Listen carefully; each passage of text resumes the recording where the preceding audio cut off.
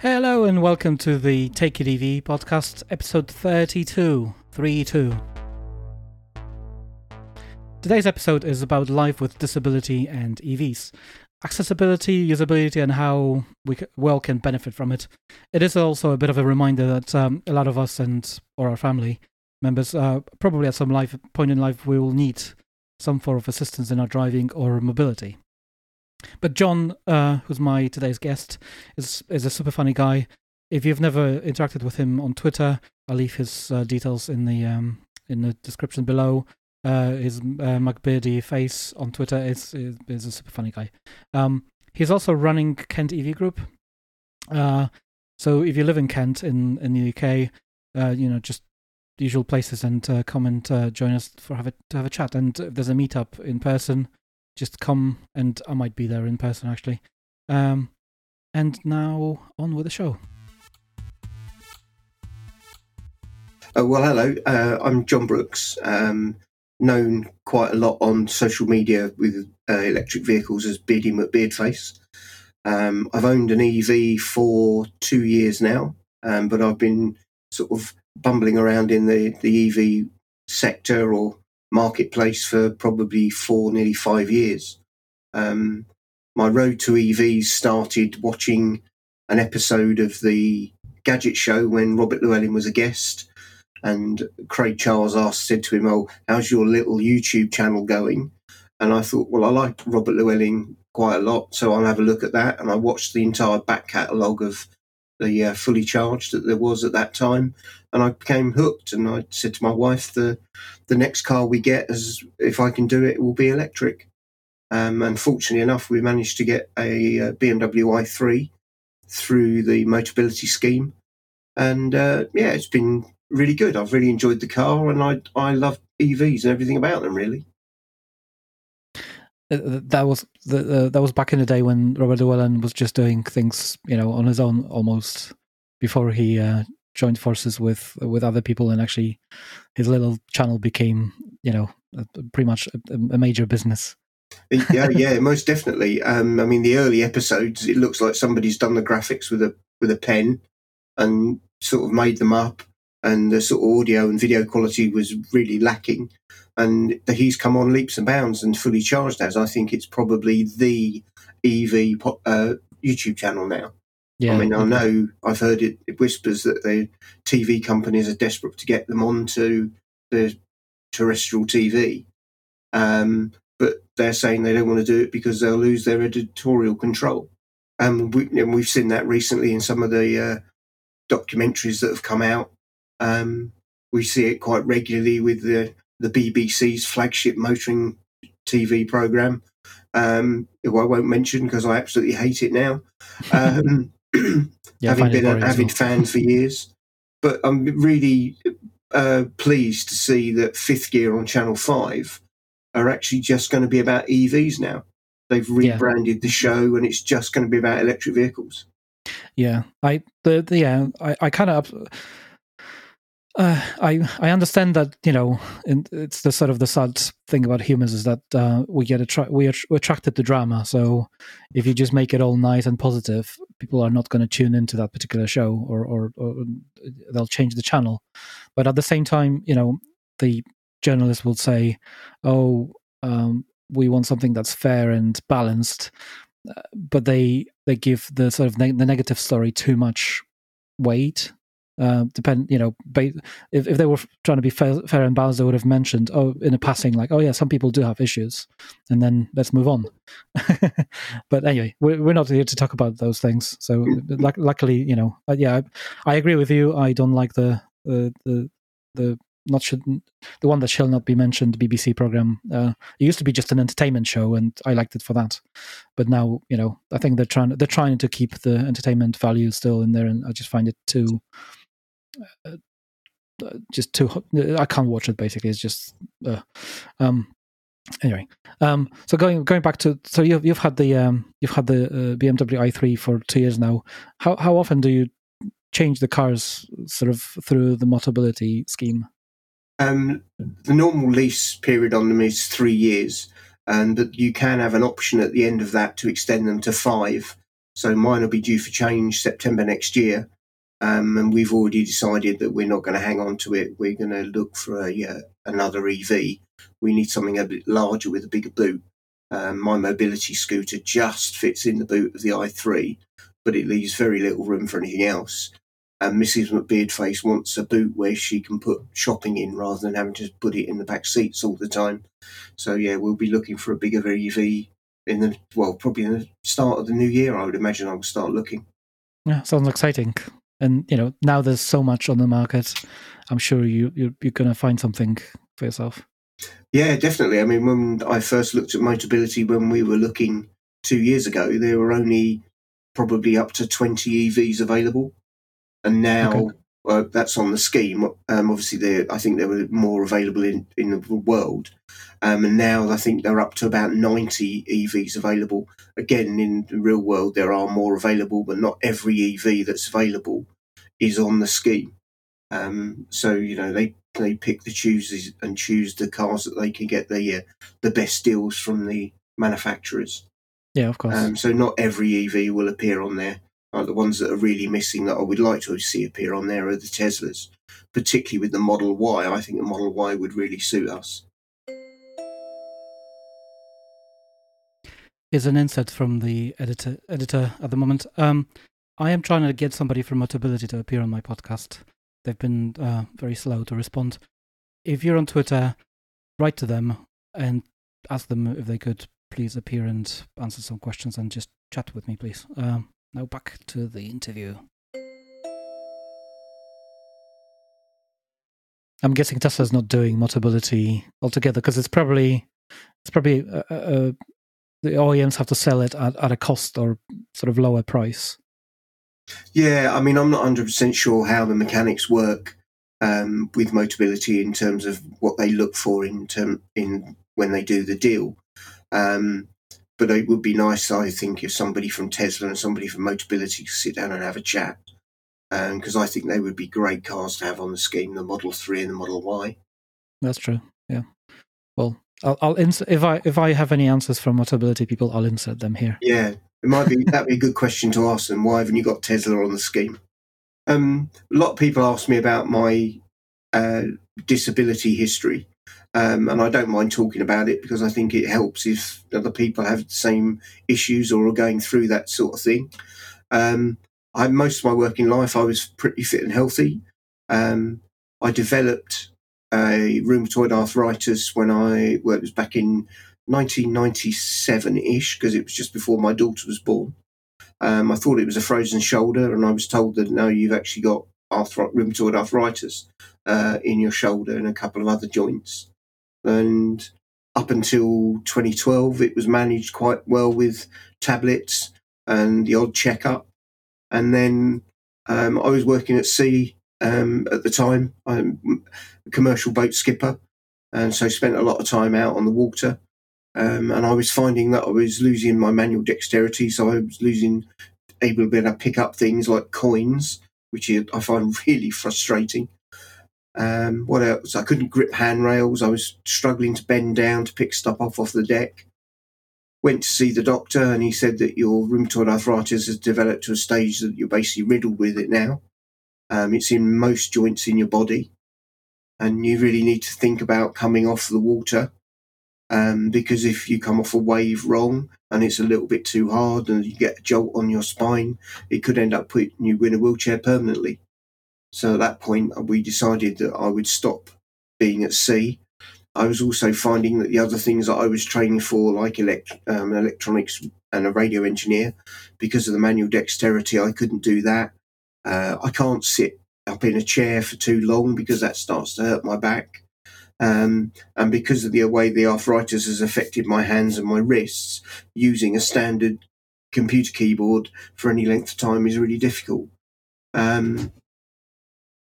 So it was decided that probably the best bet for me was to retire on medical grounds.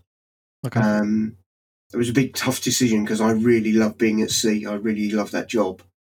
Yeah, I can imagine it's very hard. I mean, it is one of those things we all forget about. Is the I can't remember the exact figures. I should probably Google it. But quite a large portion of society at some point in life we'll end up being disabled one way or the other. Like we live much longer now than we used to 100 odd years ago, but the downside is that some of the things can be medically addressed, and we just have to live with it. Yeah, definitely. There are hundreds and thousands of people with some sort of disability. Some of them are life-changing, some of them are life-limiting, and some of them, they don't actually impact people very much. Sadly for me, because of the rheumatoid arthritis, because of the fact that I have type 1 diabetes, they both autoimmune diseases, which are obviously attack your body from the inside out. And what I didn't realise is that rheumatoid arthritis actually attacks your arteries, and you start to get problems with your blood circulation. And obviously type 1 diabetes has that effect as well.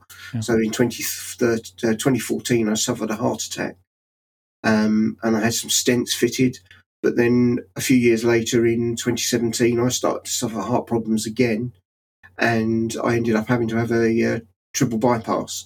So with all those things culminating, it seemed that from 2013, my health decided to take a nosedive, really.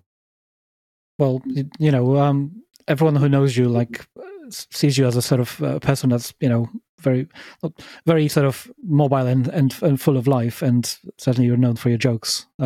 So I didn't know you before all your problems have started. So I don't know how that compares, but we very much appreciate your presence in the EV community.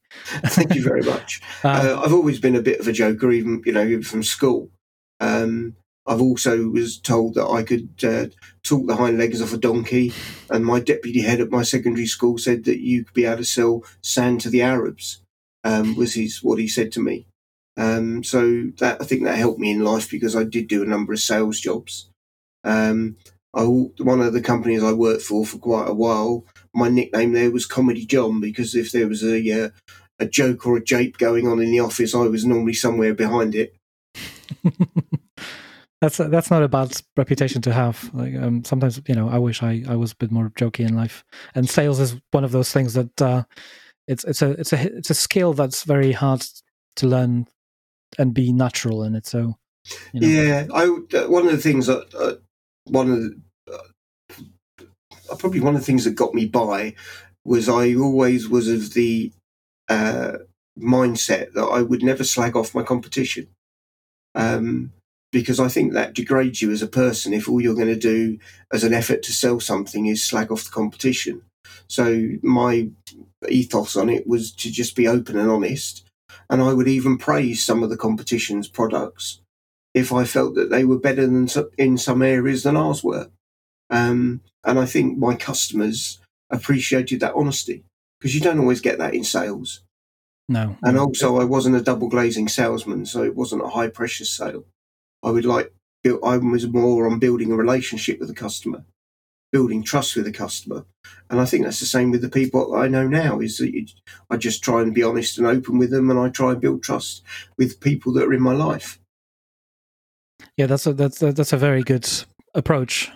So not everybody knows, but you are a person behind Kent EV meetup sort of group, right? Yeah, obviously Neil Roberts founded Sussex EVs, which was one of the first EV owner groups. He gently persuaded me with an arm up behind my back that maybe we should start a group in Kent, which we did. And then Neil and I started the EV Group Nexus, which, for anybody that doesn't know, is where all of the heads of all of the EV owners groups around the country get together. We have a large WhatsApp group where we discuss ideas. We plan for major events so that we go as the EV Group Nexus, which represents almost every EV owners group throughout the United Kingdom and also the Republic of Ireland. So we've got hundreds and thousands of members all around the UK and Ireland. And, there's one marquee or one stand or stall at an event that will be us all together, all basically we're singing from the same hymn sheet, which I think works really, really well.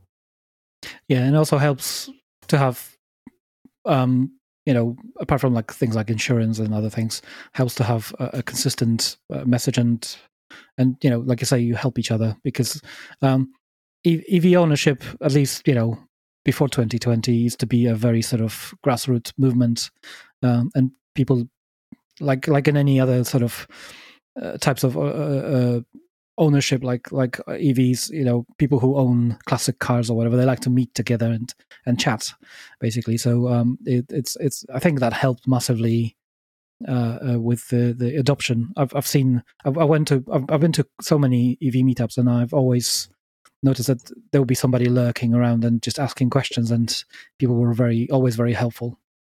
Yeah, that's one of the nice things that I really like about the EV community, because on the whole, everybody is just so nice and they're so willing and open to talk about EVs and about their particular journey. And as you say, whenever we hold an EV meet in Kent, there'll always be a few people that are using the car park or the chargers in the area that we decided to meet at, that actually, what's going on there? They all look like electric cars, let's go over. And they come and ask questions. And I also know that although we don't offer test drives, there's a few people that have taken people out for ride-alongs for a quick lap of a few roundabouts locally, so that they can actually get in the EV and experience what it's like being a passenger, at least in an electric vehicle. Yeah, I think we often do a better job than salespeople at local garages. Oh, most definitely. We, at the end of the day, we're not trying to sell a particular brand. We're just trying to sell electric vehicles. And, that's what we talk about, the benefits of electric vehicles. And I think that's great. And everybody's passionate about it. And I hope that continues for a long time. So with the, just to going back to sort of, living with disability and EVs, do you think it's easier to sort of to operate a car like an EV when you're a disabled person? Obviously, it depends on the disability.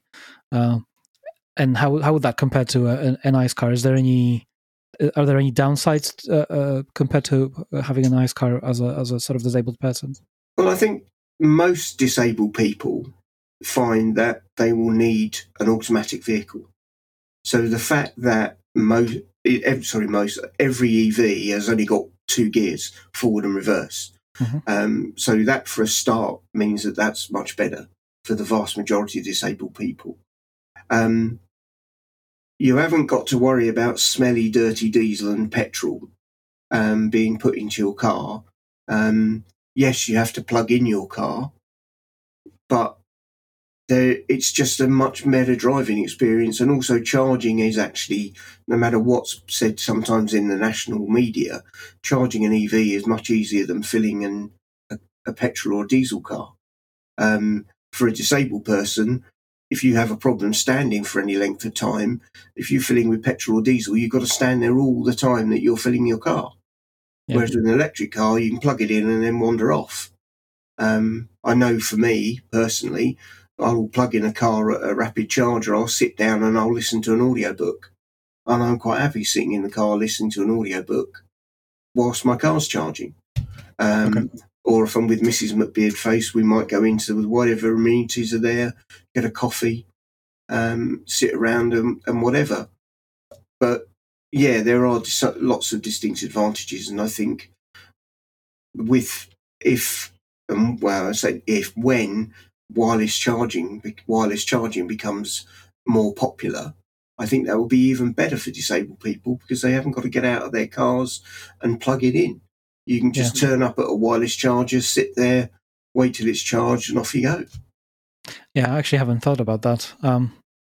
I've got I'm on the fence. No, I shouldn't say I'm on a fence. I know from a practical point of view, like physical point of view, wireless charging is probably not going to be it's not going to replace cables ever, but it's going to be a good addition to what we have, for those reasons. Oh, yeah, definitely. I can't see, for instance, everybody that's got a drive having wireless charging pads dug into their driveways, because that's going to be a lot of money compared to having a wall box.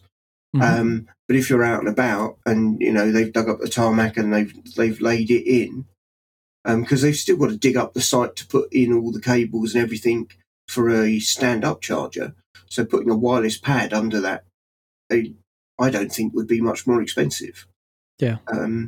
So I think that we will see wireless charging, rapid charging sites appear, but as you say, it won't replace the cables. It will be an add-on. It won't be an either-or. It will be as well as.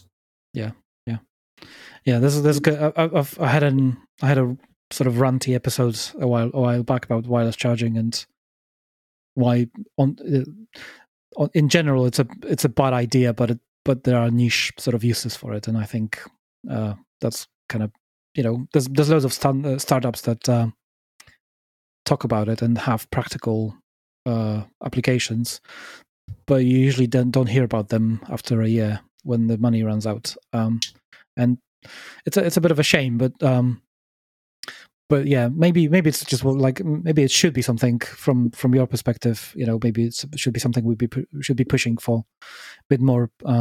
But we'll see how it goes. I think really the only big company that I think have actually looked into it and done something with it is ABB. Yeah.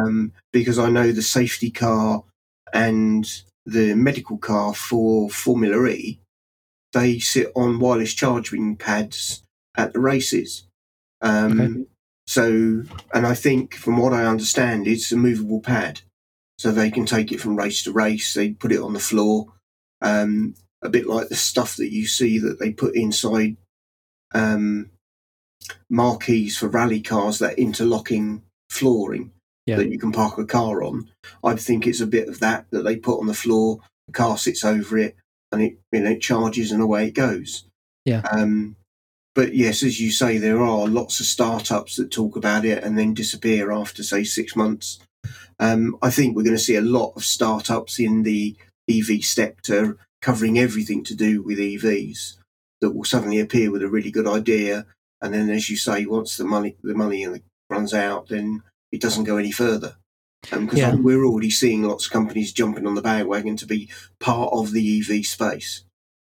Well, it's a hot market at the moment, isn't it? It's an upcoming market, so it's good to be there. But sadly, quite often they don't look back at what's been done before, and they're trying to reinvent the wheel and dug up the dead horse, as they say. Yeah. I mean, the other alternative is obviously that we turn up at the service station and there's a robotic arm plugging it into our car. It's funny because that's exactly what I was about to say, that there are already robotic arms, although they are sort of prototypes that I've seen mostly for plugging in Teslas. But yeah, that would be super. Be able to pull up and then it does it all for you. Yeah, and I think that's actually probably easier a problem to solve than wireless charging, personally. I think you're probably right. Robotics is probably way ahead of wireless charging. I'm sure it is. And the trouble with wireless charging is physics, right? You always kind of have losses, and you have to have contact between the two sort of coils. They have to be close to each other and in line with each other. And as you know, there's if you get them a little bit off, the losses are massive, and that heats up the environment around you. So that's not great. No. There's loads of things that are basically not. The wireless is basically not an answer to sort of it's not the replacement. But yeah, it's an interesting thing. But I think the reason why nobody's pursuing the robotic arms idea is that it's not as sexy of a solution as wireless charging. It's the same reason why people are still talking about hydrogen for everything, because this is a beautiful notion that you just get the water out of it and that's somehow the best thing ever, and you kind of ignore everything else. It's the same thing with wireless charging. The idea that you just turn up and stop and something happens, that's like the best solution. The trouble is nothing works that easy in life. No, I mean, we already see it now with wireless charging for phones. I mean, I've got a wireless charger here at home for my phone, and it's a nightmare because if you haven't got the phone in exactly the right place, it doesn't charge. Yeah. So I understand the pitfalls of wireless charging. And don't get me started on hydrogen. You know my thoughts on that. I mean, I used to be very excited about hydrogen when I was young, but then I learned physics, and speaking of wireless charging, this is why Apple, for instance, have done a very simple solution to the wireless charging misalignment. They just put magnets in the back, so you're when you have one of the newer iPhones, the wireless pad just kind of snaps into place with a magnet. And I love that solution. It's the best solution ever. It's like the simplest solution. It's a bit noisy because when you put your phone down on the on that pad, it makes a heck of a noise. But you kind of guaranteed that it's going to be aligned. And that way they were able to increase the amount of power they can feed through, which is also a good thing. I mean, my watch is a wireless charger, and it's a Xiaomi rather than an Apple Watch. But again, it locks on in place with a magnet, and it charges spot on. It locks itself in place. It knows where it needs to be. And I did have an Apple Watch before that, and it did exactly the same. It was really good. Yeah. The only downside is the Apple charging products are way, way more expensive than some of the other stuff that's available, and you don't get that with the cheaper products. Yeah, that's true. But I do like the simplicity of the fact that they just decided to put a magnet in there. To me, that's an elegant solution to the a massive problem of like I say of wireless charging in general. And ABB, is one of those companies. They've been around electrical sort of charging and battery solutions for decades now. I don't know how old they are, but I know they've been on the ball for a long time because one of the places I go to very often, Krakow in Poland, they've got a massive office there, and I think all the electric buses that they have ABB chargers, and you see their logos everywhere. Yeah. Cool. What else can we talk about? I'll be, because you've been very active in the EV space, and like you say, you've created you put together the Kent EVs group. Have you done anything like this sort of on the other side of things? That I wouldn't know about. Like, do you have any meetups with other sort of disabled people? I don't want to sound like I'm using this as a sort of bad term. I don't know what it will be the better way of putting it, but. Do you have any other meetups or any other groups on the other side of things as well? Honestly, no. I mean, I know that there are active groups for people with things like rheumatoid arthritis who've got heart disease, who have had bypasses and stuff like that. I'm on a Facebook group for, it's called Heart Attack Survivors, and it's an international Facebook group. But no, not actual meetups. They did some Zoom get-togethers during lockdown, but I didn't partake in any of those because there were thousands of people wanting to do it, and that all had to be whittled down a little bit. Yeah.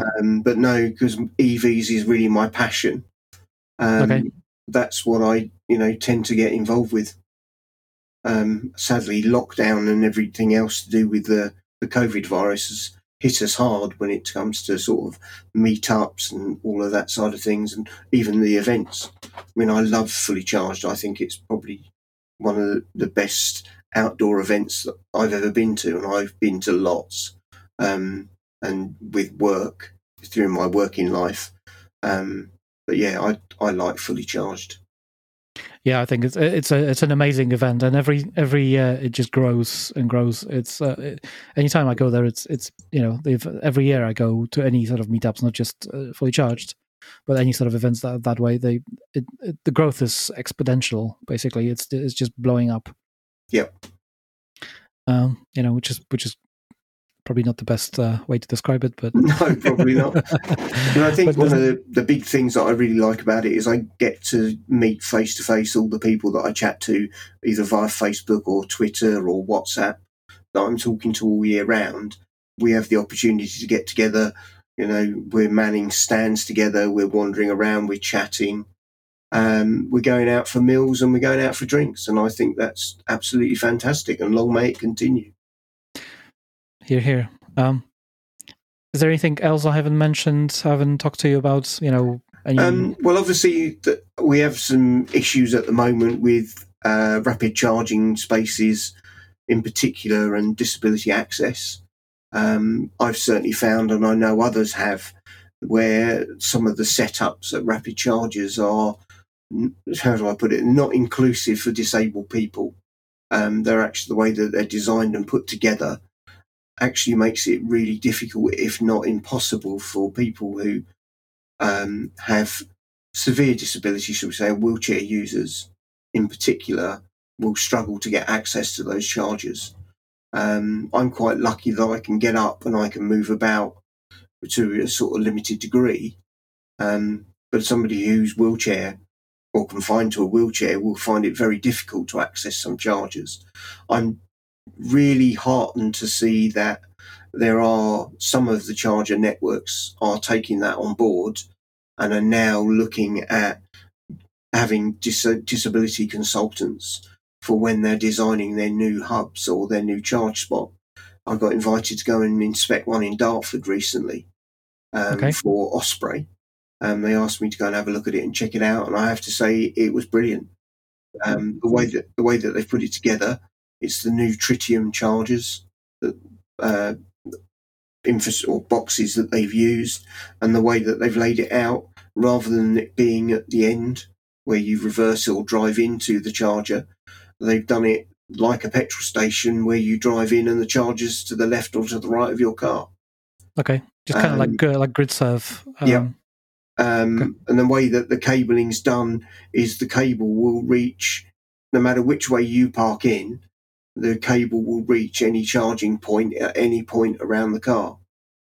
So that's good. But one of the, as I've said before, one of the big issues, particularly with people with some disabilities, is the weight of the charging cables.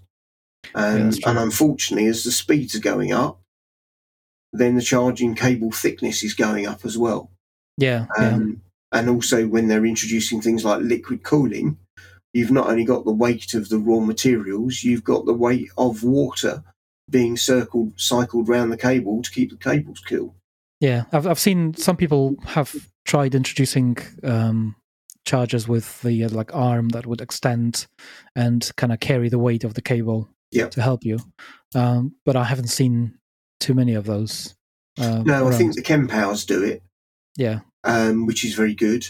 But there's this very sexy sort of little charger that, everyone's always surprised how nice they are. Yeah, and hopefully we'll be seeing a lot more of those because Osprey are working with Kempower. Yep. And hopefully we'll see a lot more of theirs going in around the UK. So you said about the sort of access to the disabled, for the disabled people to chargers. The two questions there.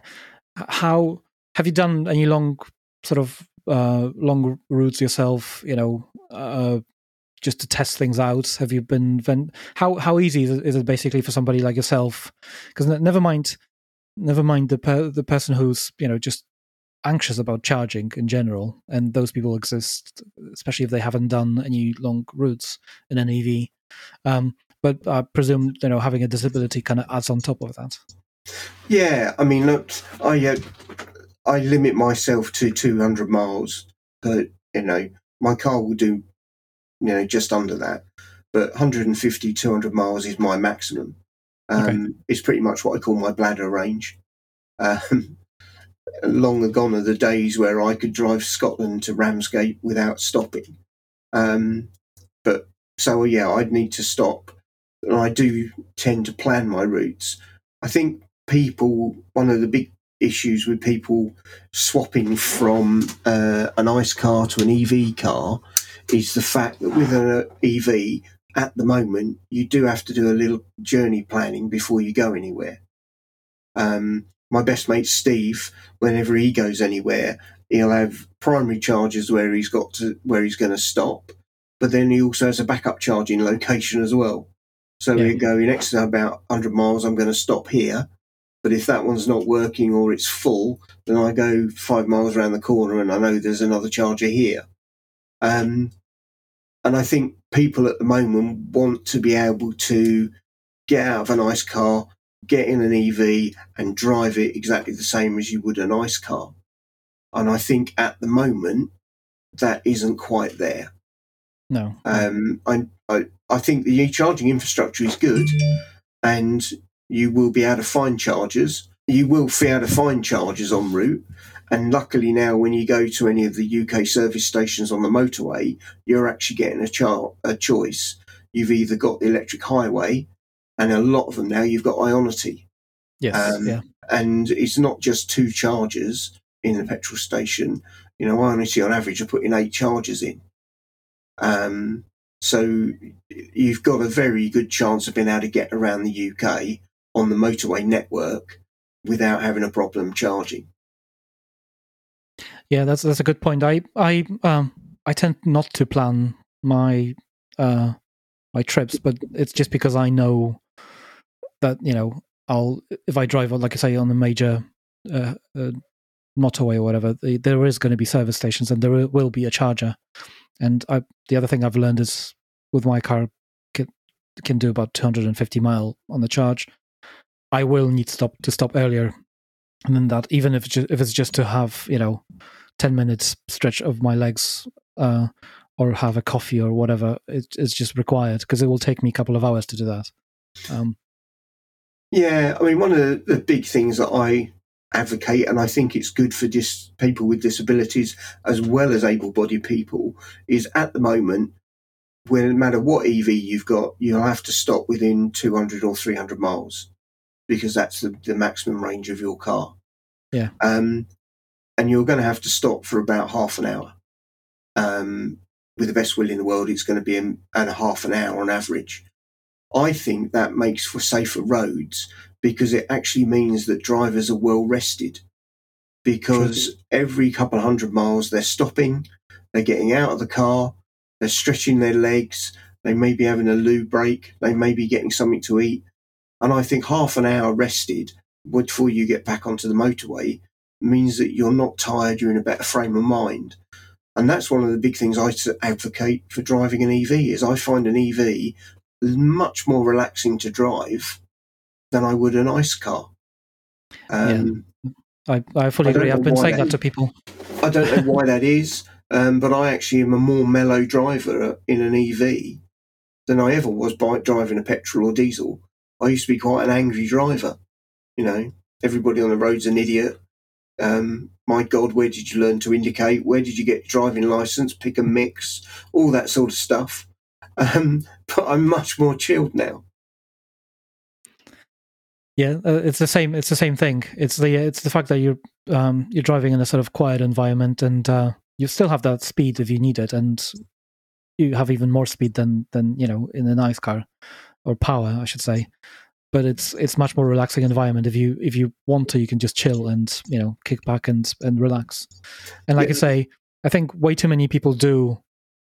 We kind of joke that people are always saying, "Oh, but I want to drive from, you know, Edinburgh to Penshurst in one go." But I'm sure there are people who do very long drives in private vehicles, and they don't stop, and then they drive like muppets, basically. Yeah, I mean, I can honestly say that I have done Glasgow to Ramsgate non-stop. I've been up there for doing a small exhibition, and then all you want to do is just get home when you've had a long weekend working at an exhibition. And then, you know, I'll leave the exhibition on a Sunday evening or a Saturday lunchtime, depending when it finishes, excuse me, and I'll just drive all the way home. Make sure the tank's full, and away you go. And I look back on it now and think just how stupid that was. Because when you get home, you're absolutely exhausted. Your bladder feels like it's about to burst, and it's actually difficult. You have difficulty walking. And I just think, no, actually having shorter ranges and shorter available ranges in vehicles makes for safer roads. Yeah. I drove a few times from Cork to Belfast, or Belfast to Cork and back. I don't know how many miles that is, but it's a long drive, and you enter the town after driving on the motorway for so long, and you literally feel like everything just goes past you very, very quickly, and it's not very safe. And yeah, looking back at it myself, I've never enjoyed that. I always needed quite a few hours to kind of recover after it, and that's not great. No, definitely not. Do people, disabled people in ICE cars, do they tend to drive a bit more as well, or is that because obviously you've mentioned there's obviously hundreds of different or thousands of different types of disability, so I don't want to generalize, but generally you probably need some sort of a rest or stretch your limbs or whatever, or you have a disability in your hands or whatever, you do need to kind of recover from having to focus, right? My personal experience, I need to have a break. Obviously, I need a certain driving position to make it comfortable for me, and the flip side of that is actually being in that position for any length of time has an adverse effect as well. Yeah. Definitely I need to rest more often than I would have done when I was driving an ICE vehicle. Or, I had 2 ICE vehicles whilst I was disabled before getting the EV. And I wouldn't drive to the full length of the tank. I would still have to stop every 150, 200 miles because I needed a break. Okay. Because the other thing is, if you've got a full bladder, you're not concentrating on your driving. No, you're just thinking about where's the loo, right? Exactly. How long can I push it to and I think that's not good for anybody. No. Disabled or able-bodied. But as you say, there are thousands of different disabilities, and every one of us is different, and everybody's needs are different. Some people need cars with adaptions on them, and again, an electric car is easier to adapt than an ICE car, in my humble opinion. Some people need hoists, and where we're now starting to see vehicle-to-load adaptions in vehicles, it means that actually you bolt the hoist in, and then getting the hoist to work is much easier because you can plug it into the vehicle to load cabling rather than having to come off the 12-volt battery. So then you can run the hoist off of the drive battery rather than the auxiliary battery. Because one thing I've noticed is the 12-volt auxiliary batteries in EVs are much smaller capacity than they would be in an ICE car because they don't have to deep cycle on the starting sequence. So the less load you can put on that battery, the better. Yeah, I do wonder whether car manufacturers, I need to ask some people who I know in the OEM space, do they consider these things when they design vehicles? I know that they do consider different sort of different human factors. Like some people have different size of fingers or whatever, or different lengths of hands, or some people are left-handed, right-handed, and all that. But I do wonder if they actually take into account that down the line somebody with disability might be able to drive this car, and they actually need to be able to, I don't know, say, do everything with just left hand, or just because they actually missing a limb, or they don't, or some people do not have feet. I would be very, very surprised to hear that a vehicle manufacturer genuinely considers disabilities when they're designing their cars. I think they would consider able-bodied differences, as you say, arm length, leg length, back lengths, all that sort of thing. But I would be very surprised if disabilities is even on their radar.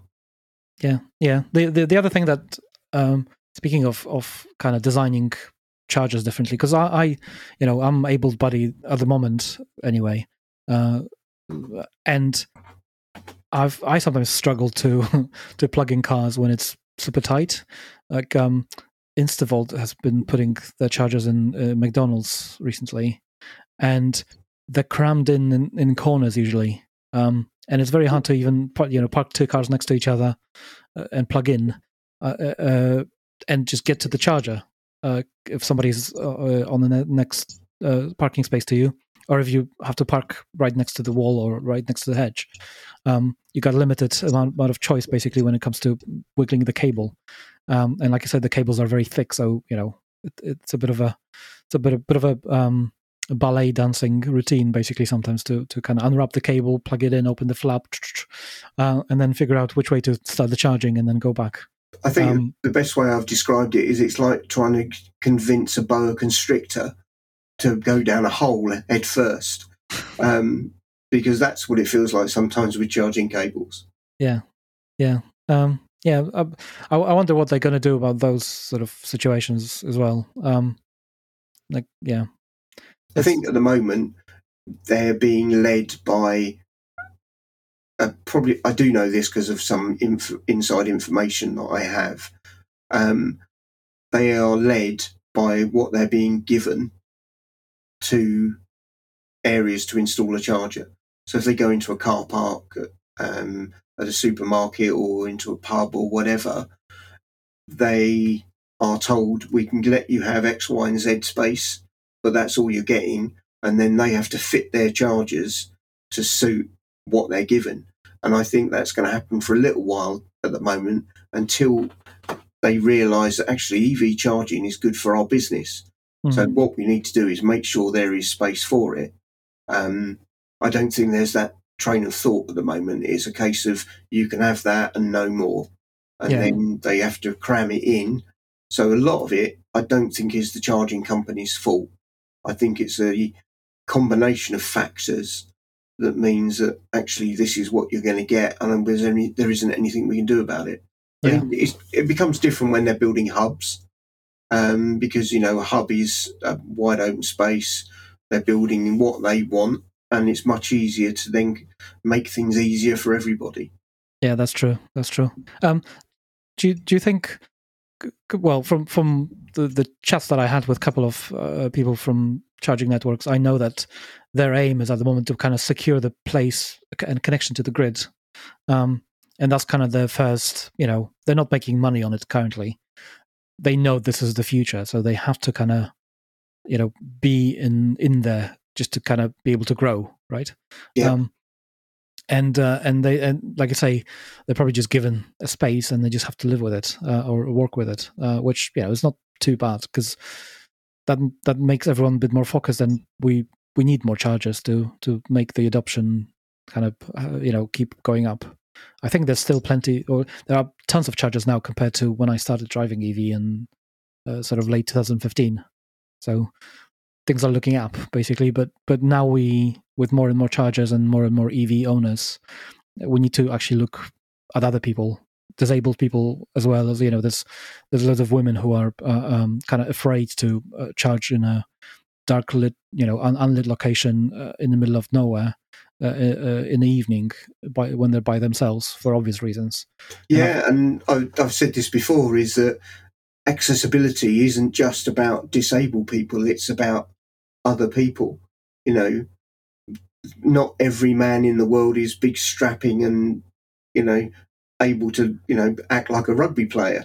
So, and vulnerability is a big issue, and I find it an issue for myself, and I know that it is for men and women.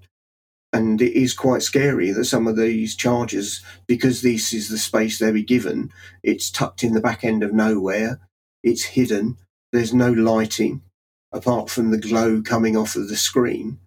And there's no security. So what it would be really nice is if these chargers, as we're moving forward, because now's the time to make the changes or implement the sets of guidelines to make things happen, that charging points have a canopy. They have lights. They have CCTV. They've got to have a connection to the internet or the Ethernet to do data for things like RFIDs or contactless billing. So putting in an IP camera is not beyond the wit of man to ensure that you've got cameras covering the charging bays so that you can see what's going on. So God forbid anybody's attacked, or something goes on, that there is evidence of it, video evidence. It would, in the opposite thing, if people know that it's well lit and there's cameras and the cameras are monitored, that actually then people are more reluctant to do anything nefarious in around the charging bays. Yeah. And it is a bit of a differentiator as well to have those things in.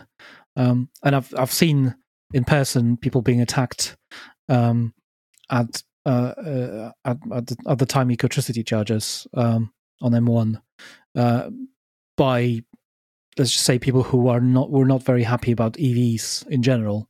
They just basically blocked the charger for somebody and were very aggressive. And it was because there was no cameras, and even though it was a car park, the charger was in the far end that was fairly poorly lit.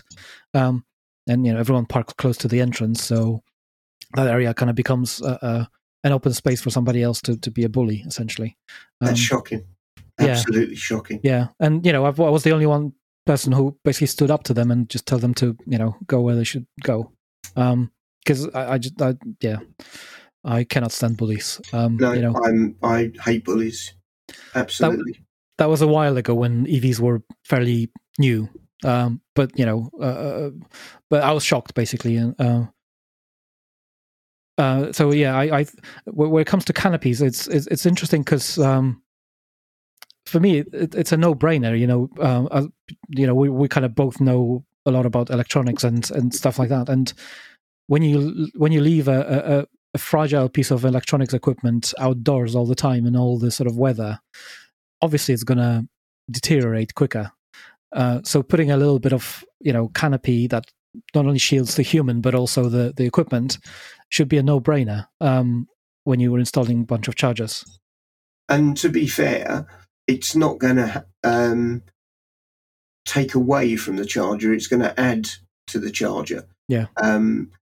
It's everybody that you speak to says, why haven't we got canopies?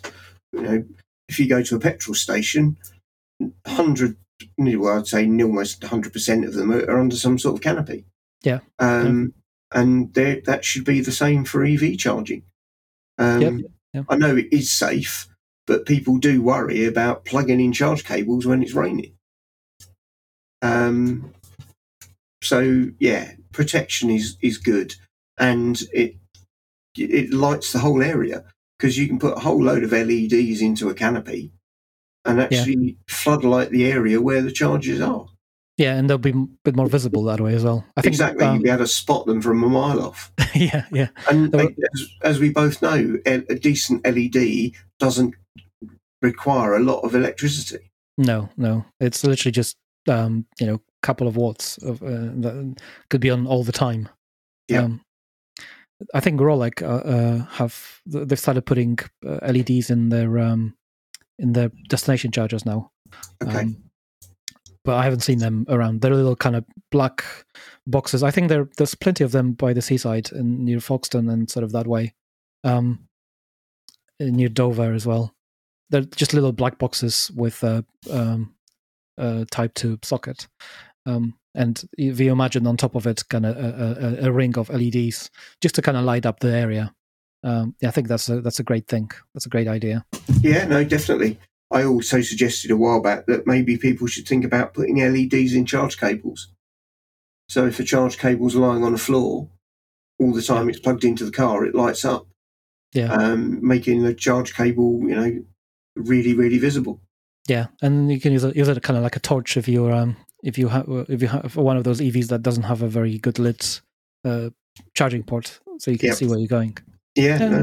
That's a very cool idea. Hopefully somebody will pick it up. Yeah.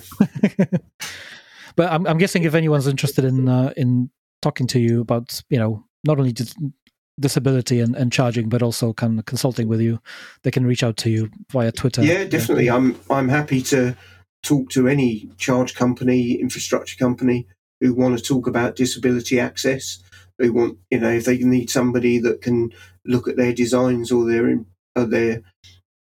sites to see whether they're disability and accessibility friendly. I'm happy to do that, and I'm quite happy to do it free of charge as well. I think it's important to give back. If I've got the knowledge and I can share it, I'm happy to do it. Yeah, and you're a very technically minded person yourself, so it's not like you're you're just giving it from the sort of the perspective of a disabled person, but you're also able to kind of understand technical constructions. Yeah. Cool. Last thing that I always ask everyone, but nobody knows it off the top of the head anyway. Do you know any good EV jokes? Oh, no. I think it's shocking that I don't. Oh, there you go. There's a joke. It's not a very good one. Do you know any EV jokes? No, shocking. No, definitely. No, I don't. I've, like I said, in the years that I've been doing this, I haven't heard any single one. But I always like to ask people. No, I don't think I've ever heard any EV jokes. I might have to see if I can write a few. Go for it. Go for it. Right. Thank you, John. No problem at all, Greg. Really enjoyed it. Right, that's it when it comes to the interview with John. I hope you enjoyed this. There is going to be another part to this, hopefully with Motability.